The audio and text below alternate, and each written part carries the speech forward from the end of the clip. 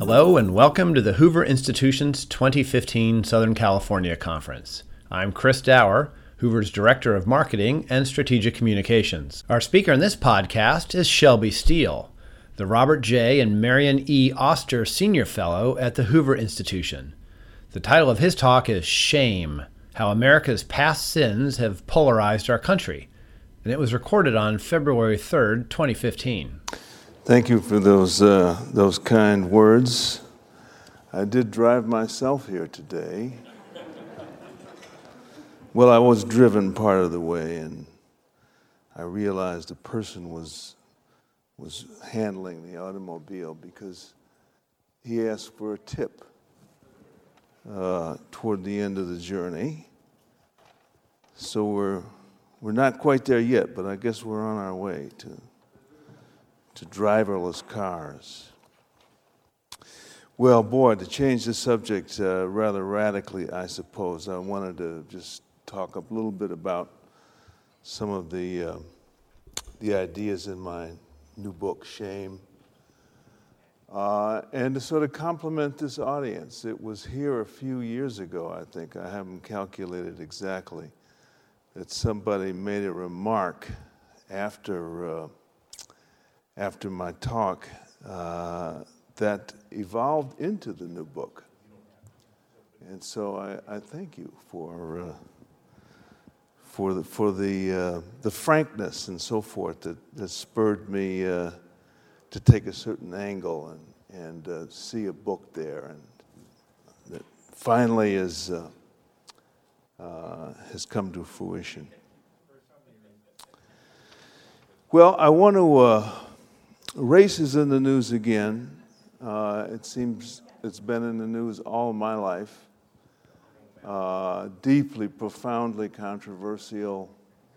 People have all sorts of feelings and reactions to it. And again, this past year, we've had from the Trayvon Martin shooting, Mike Brown, the Ferguson riots and looting, and the usual sort of suspects who come out in occasions like that, Reverend Sharpton and so forth, to sort of check the weather, I guess. I'm not sure.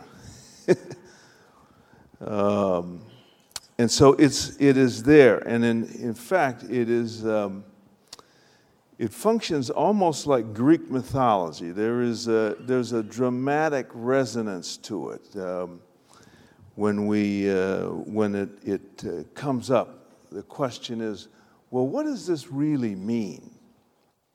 Was this kid really shot by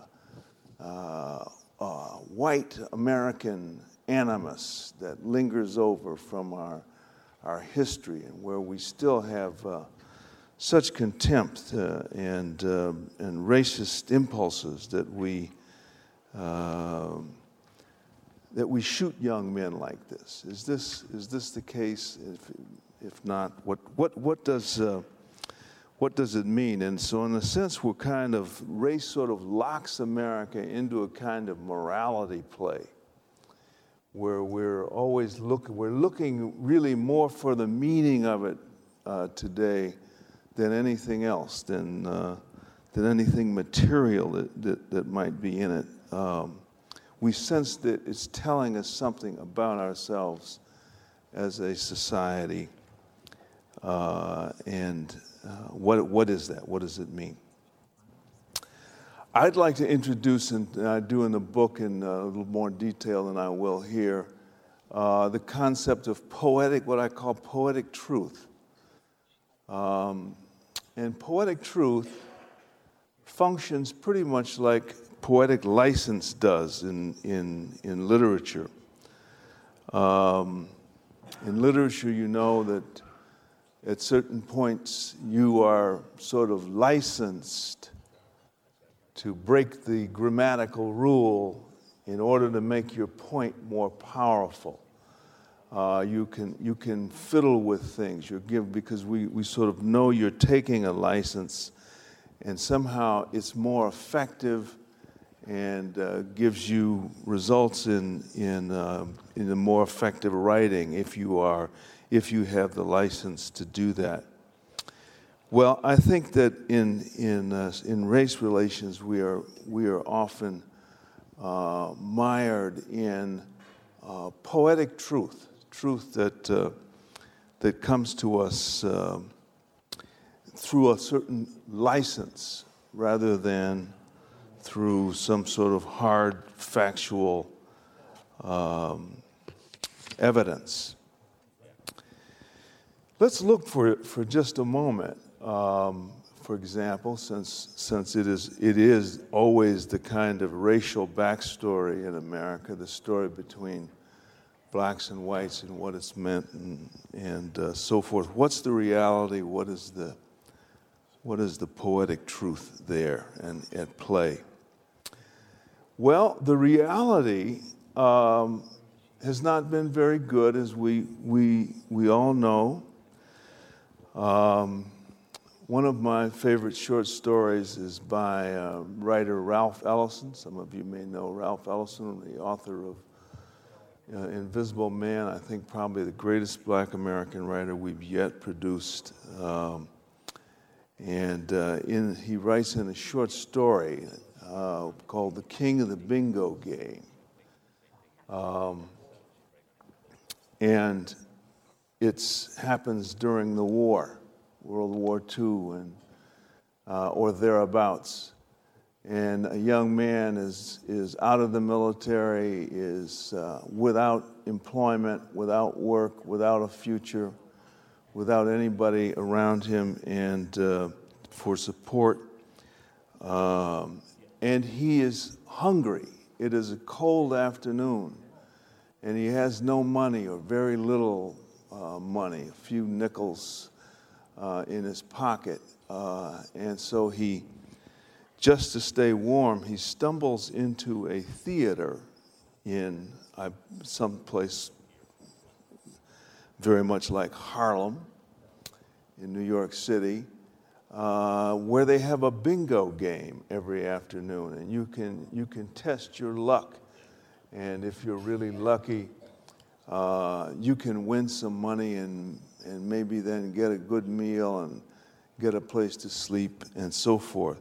So he goes to the bingo game with the few pence he has left, and he hopes that his number will come up, but he doesn't really believe that's going to happen. And so the story gets very dark, and he's sort of left to his own resources.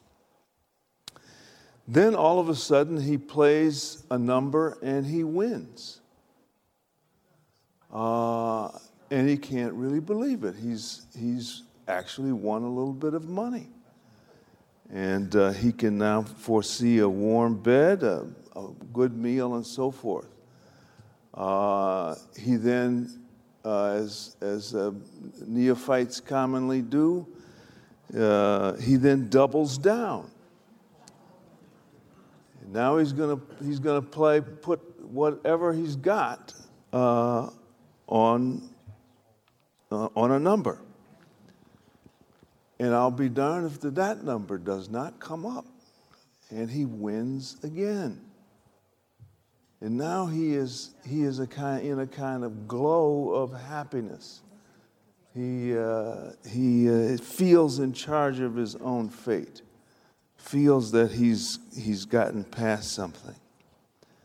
And of course, there is the sort of game show host, the host of the bingo game, who then escorts him backstage to collect his money. And of course, the moment he gets backstage to collect his money, he's beaten over the head. And the few nickels he had to begin with are snatched away from him. And he's kicked out the back door, back into the cold, still hungry and desperate. End of story. Well, in a sense, what he has learned learned many things. But that the rules of a game like bingo are not literal, they are ironic. That is to say that they don't say what they mean, they very often say the opposite of what they mean. It's not that you're going to play your number and you're going to have an honest chance to win, it's that you're going to have no chance to win.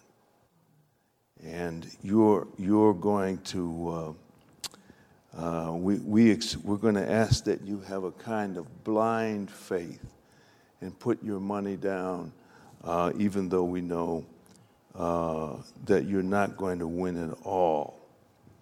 And so the rules of the game cease to become rules in the strict sense, and they just become a kind of pretext for exploitation, for denigration. I want you to believe in these rules. I want you to believe, dare we take the leap, in the principles of freedom. But in reality, we have no such intention. You won't be free because those rules are ironic. They are designed really to, again, exploit you, denigrate you, rather than to give you a fair shot at freedom. And so he is left with nothing but his hunger and his sort of this feeling stupid, feeling that his life has been reduced to a kind of joke, and that he is made to live with absurdity, in a world that is absurd and that does not care about him, and that only seeks to use and exploit him. Well, this man is, of course, Ellison's metaphor for the Black American experience. His point, Ellison's point, is that, in a sense, this is what has happened. It's not that people are sort of consciously evil. It is that we go along with a system that we know full well from the very beginning is a kind of a stacked deck, and that when you believe in it, you are a fool. So there is this irony and absurdity that surrounds one's experience as a Black American, and this goes on generation after generation, where there is the call for faith, the call for a belief in high principle, the call for a belief in freedom, for a belief in justice, for a belief in fair play. And we discover, of course, that all these things are, in a sense, cruel jokes. And so this sense of cruelty, this sense of denigration, of self-denigration, then becomes a part of the personality of that group and of the people in that group, and then becomes a part of their culture, their way of life. They are asked to function within a society that does not, that only uses them, that does not believe in them, and yet that wants somehow wants them to sign on to all that is wonderful and all that is great in that society. Well, that is, in a sense, what a poetic truth is. In this case, the poetic truth for this young man, the poetic truth is that he's going to have a fair shot. He's going to put his money down, and he's going to, whatever number comes up, and he then gets to take it. So he is asked to believe. The reality, of course, is not the poetic truth. It is that he's not going to be allowed to win under any circumstance.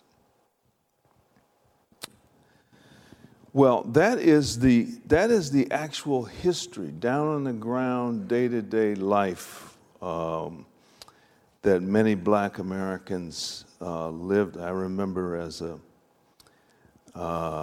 young boy, not long after the war, and I remember there was a gentleman in our neighborhood black, who had, because everything was segregated, who'd fought in the Battle of the Bulge, and he wanted to always bore us with stories of him fighting in the Battle of the Bulge.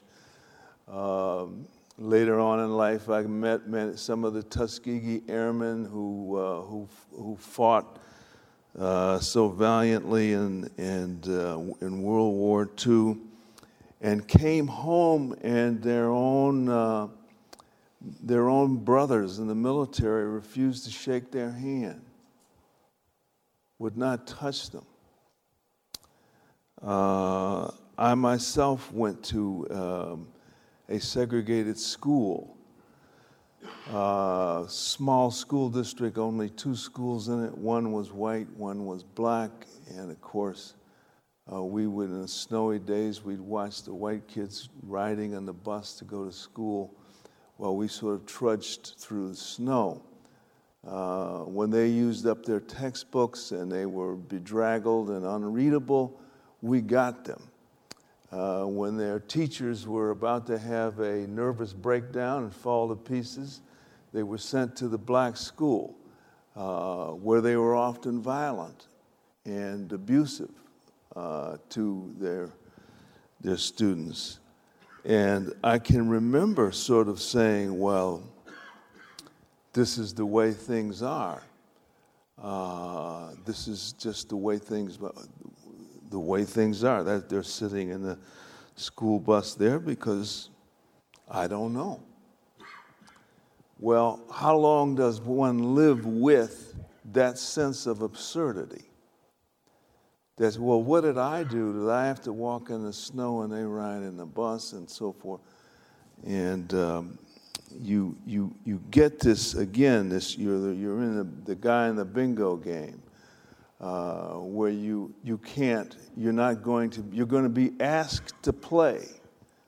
You're going to be asked to work hard and so forth, but you're not going to in any way ever be rewarded for it. Your faith is going to indeed be blind. I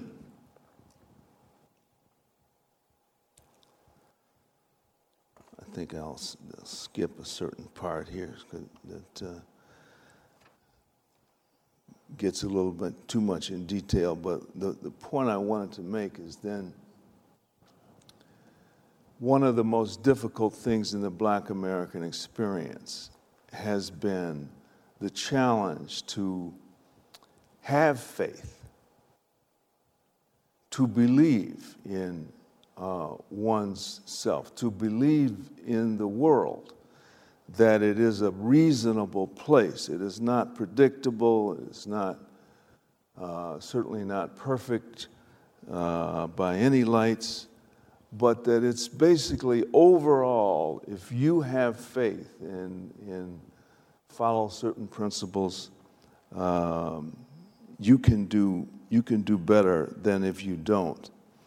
And of course, then what happens when time after time, generation after generation, child after child, looking at their forebears, really as suckers, as people who allowed themselves to be taken in and exploited, then people in that kind of a circumstance tend to lower their ambitions, lower their principles, to develop the lower sides of life, where their genius as human beings is often extremely productive and creative and imaginative. Think, for example, of the blues, the music.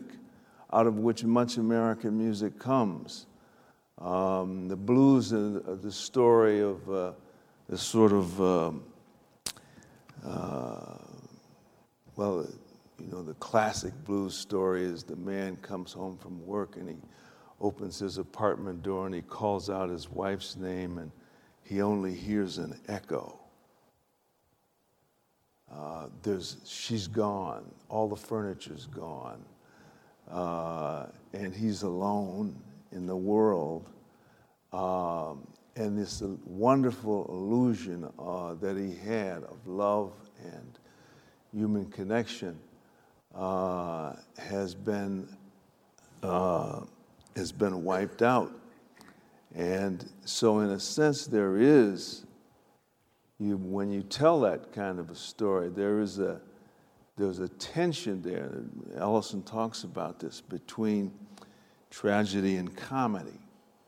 Is this funny or is this tragic? Well, from one angle it's tragic. From another angle, there's a lot of humor in it. In any case, there's an enormous amount of power in it. That is the source of a lot of the genius in Black American arts and music and so forth. What better people to understand these ironies, to see life in an ironic way, than people who have for generations been subjected to that kind of absurdity.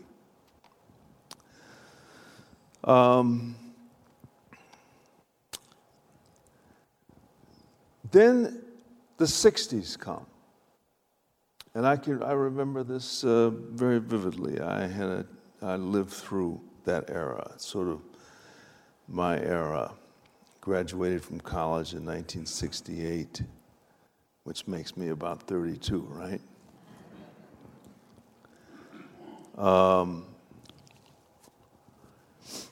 And it was in the 60s that the civil rights movement finally came to a head. And the civil rights movement basically said, if you remember, Martin Luther King is good, I suppose, example as many, many others. King was a genius in that he said, it's not the principles that are wrong in America. It's not the idea of freedom and justice and hard work and self-initiative and all that sort of thing that are wrong. What's wrong is the fact that they're all ironic. For Black people, they're all filled with irony. No one really means them. People mean the exact opposite of them. And so what we want is we don't want people to throw out all of those principles and all those ideals. What we want them to do is to give up the irony, is to be honest and to be straightforward with us, and to try to find the better parts of themselves that are capable of belief. And then maybe that would free us up. That would, in a sense, be our freedom, because then we're free now from the ironies of another people. And his movement was absolutely revolutionary.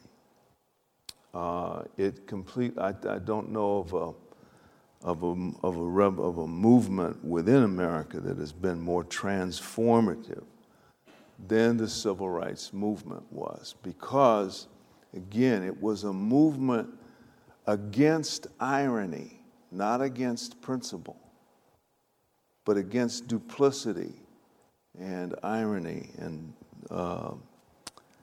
so forth.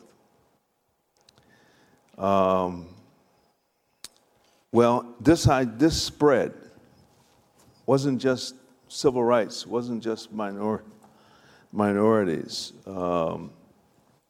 Pretty soon women were involved, and a women's movement began to blossom in America. And the women's movement basically argued the same thing. We're not against the principles, but we're against the ironic treatment of those principles, where you tell us something, but you don't really mean it. You ask us to conform on the one hand, and yet we're sort of, when our turn comes, we're sort of cheated and left out. Well, other minority groups experience the same sort of treatment. There were student rebellions in the 60s that were the same thing. We're against we're against irony. We're not against the principles, but we're against irony. And there was the beginnings of an environmental movement in the 60s. There was Vietnam in the 60s. There was a sexual revolution in the 60s. And all of these, again, had this kind of, this betrayal. Well, as the 60s really sort of moved into their later years and we came into the 70s, they congealed together. All of these different movements sort of congealed together. And there came to be this idea that is still very much with us today, that any society that could have values this high on the one hand, and yet be so deceptive and manipulative of people on the other hand, had something about it that was characterologically grounded in the character, evil.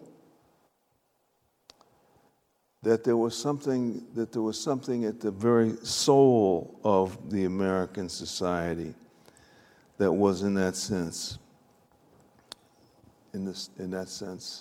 evil, because it tolerated this, and it tolerated this from before its founding, really. Well, characterological evil, it seems to me, became then a poetic truth. It is a truth that you can. Why do you have these poetic truths? Well, you have them for the same reason that the bingo host had it. You set people up. You set them up for to take power from them in some way, to take whatever it is, meager fruits of their labor they may still possess. You set them up. Well, characterological evil was a way in which Americans, and political liberalism, I will use the term bluntly, political liberalism empowered itself against the American mainstream and gave birth to really a new kind of liberalism in American history and American culture. Again, one that we still live with today. And so today I can say to you, I can be the carnival barker. I can say, well, this is a racist society. Well, the idea that America is a racist society is a poetic truth. It is a bending of taking license with reality, taking license with truth, that is a kind of allows me to morally manipulate the society in which I live and brings to me enormous political power and cultural power that I would not have if I played it straight. So why should I play it straight when out here is this truth, this characterological idea of my evil, of your evil that I can then use against you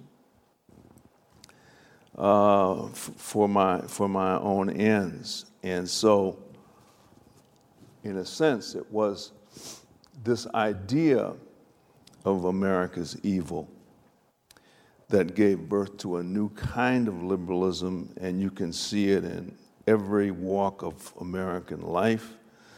What is political correctness? Political correctness is the idea that you say things in a certain way because you want to be dissociated from irony.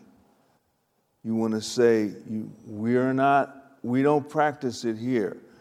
We don't to use epithets and negative words about people and groups and so forth is a way in which you sort of mire yourself, and we don't do that here. We play it straight. We speak correctly. Well, there were countless government programs, Great Society, Johnson's Great Society in the 60s, school busing for integration. Here we're saying, when we use the word integrate now, we really mean it literally. And so to prove that we're integrate, that we're not characterologically evil, that we're not duplicitous, we're going to actually have school busing to integrate the public schools. Even though it may destroy public education, we're going to do it anyway because we're trying to get out from under that reputation of morally manipulating our own citizens through poetic truths of one kind or another. Welfare. Well, when we say welfare in the early 1970s, we don't mean that we're just going to sort of give you a cheese sandwich and a wink. We're actually going to give you a sustainable income for which you have to do absolutely nothing. Not raise your own children. Not stay married, not become educated, not do anything, and you will still get this in, because we, as a society, are intent on proving that when we use the word welfare, we really mean give away welfare. We don't mean that it's just a game we're playing, that we're doing it with a nod and a wink. We're doing it literally, we're doing it for real, even though it may be ruining, as it did, the Black American family.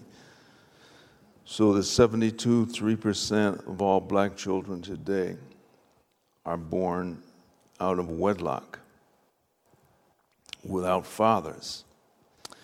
Affirmative action, the same sort of thing. Well, affirmative action means, again, we're going to take all the irony out of our desire to see more groups, more various groups in the public realm, and so we're going to put into place policies that require a certain percentage or a certain number of minorities to be represented, whether those minorities again are qualified or not. And neglecting the fact that quota systems like that take away the motivation of minorities to compete openly and freely, to develop to a competitive level with the rest of society. So, we can live with that because again, it proves that we are not a characterologically evil society. We're really a good and innocent society, and we'll go to no ends to prove that. Well, the list goes on and on. Diversity is now the latest euphemism for affirmative action, but again, the same thing, so that you see any Black achieves any sort of stature in life, they become suspect. How did they get there? Are they for real? And of course, this now goes and takes on the level of the presidency of the United States. Is he there because he's the best man, or he competed, or well, no one even knew him. No one even knew who he was, or cared to know who he was. There wasn't there much to know. But America elected him 2 times. 2 times. A man who offered, again, very little vision, very little anything. Well, again, proving that we're not a characterologically evil society. We're a good, well-meaning, and innocent society. I think I'm pressing my time here, so I'll say a few more words and then we'll open it up. Well, you can see this sort of paradigm play out in many areas of life. Look at the difference between Al Sharpton and Martin Luther King.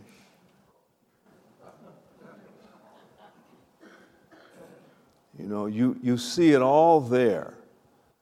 On the one hand, you have a genuinely great man who gave his life, ultimately, in an almost Christ-like way, because of his commitment to principles, to freedom, to justice.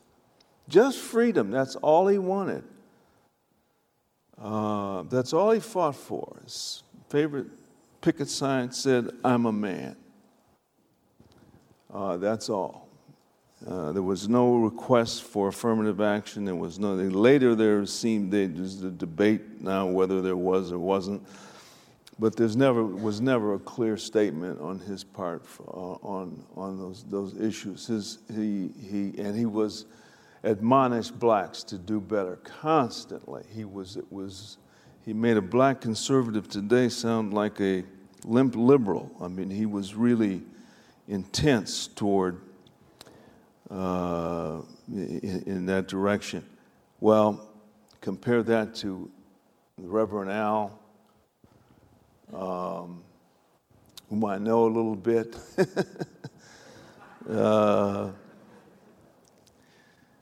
And you know what a bingo host he is.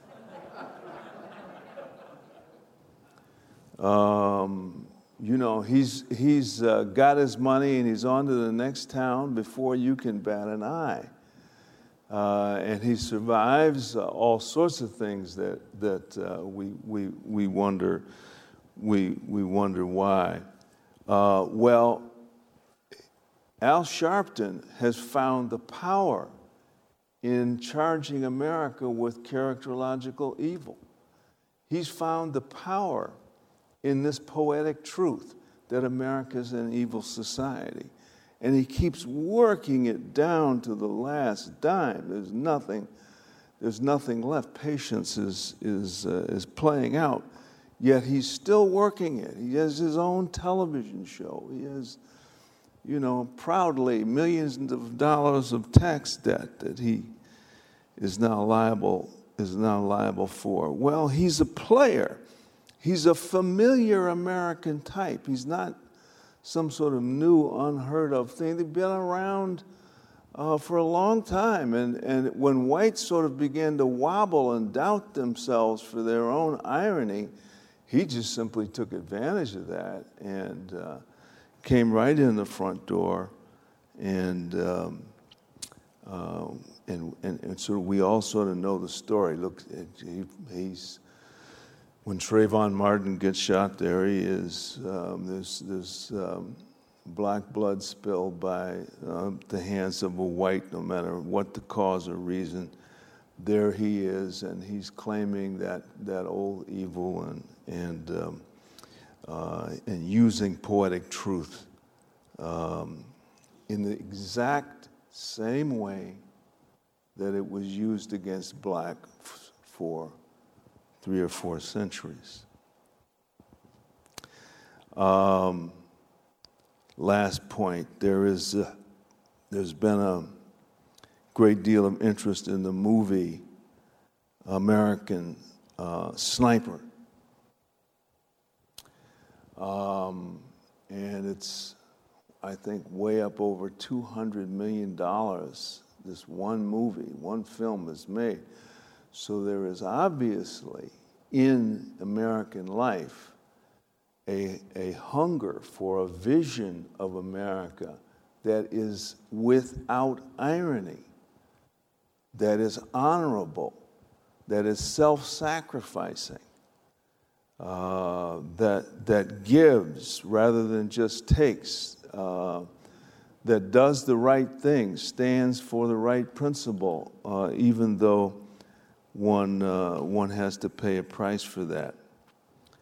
As well as the movie is done, it hasn't been reviewed very much at all in the mainstream press, if at all, in most places. Even though people go out in the thousands and millions, I guess, at this point to see it.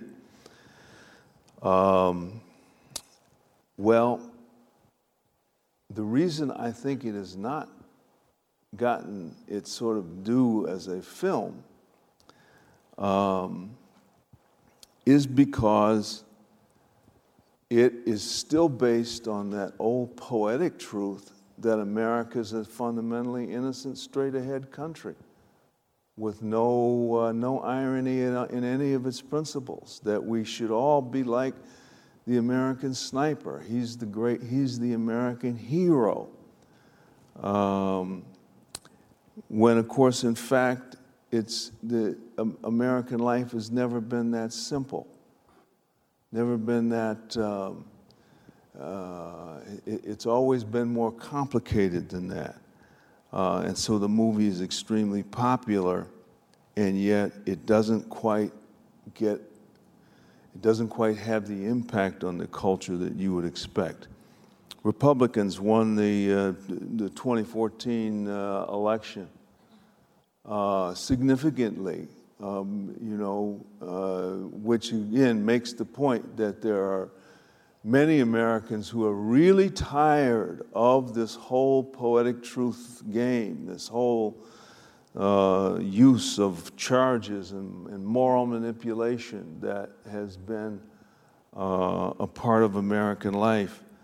And yet, even though the Republicans won and took over the House and so forth, President Obama pretty much ignores them and goes right on ahead with his own agenda as though he were elected again. Implication being, America needs me. I don't need America. America needs me to redeem it, to take away its shame of poetic truth, of the illusion of its innocence. And in a sense, I think those are the outlines of the culture war that we all live with today. And I think what's the answer to all of this? How do we resolve this? Well, certainly there's no simple answer, but I think if to the degree that there is, it is simply the point that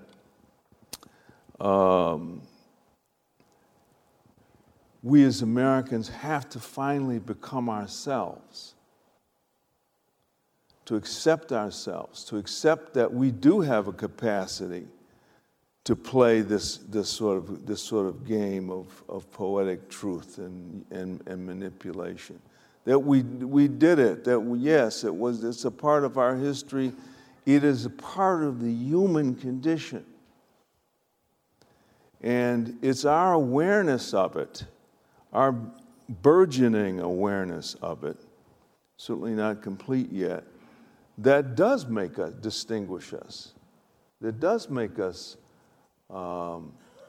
exceptional in many, many ways.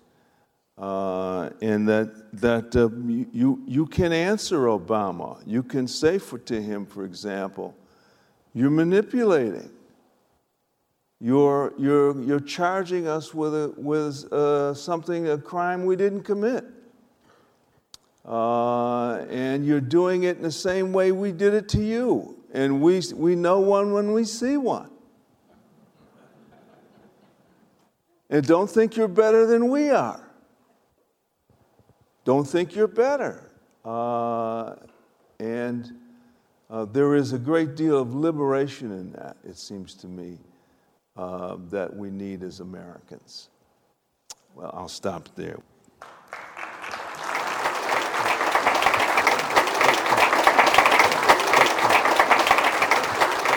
For more podcasts from the Hoover Institution, please visit hoover.org or Hoover's channels on iTunes, iTunes U, SoundCloud, or Stitcher. I'm Chris Dower for the Hoover Institution. Thanks for listening.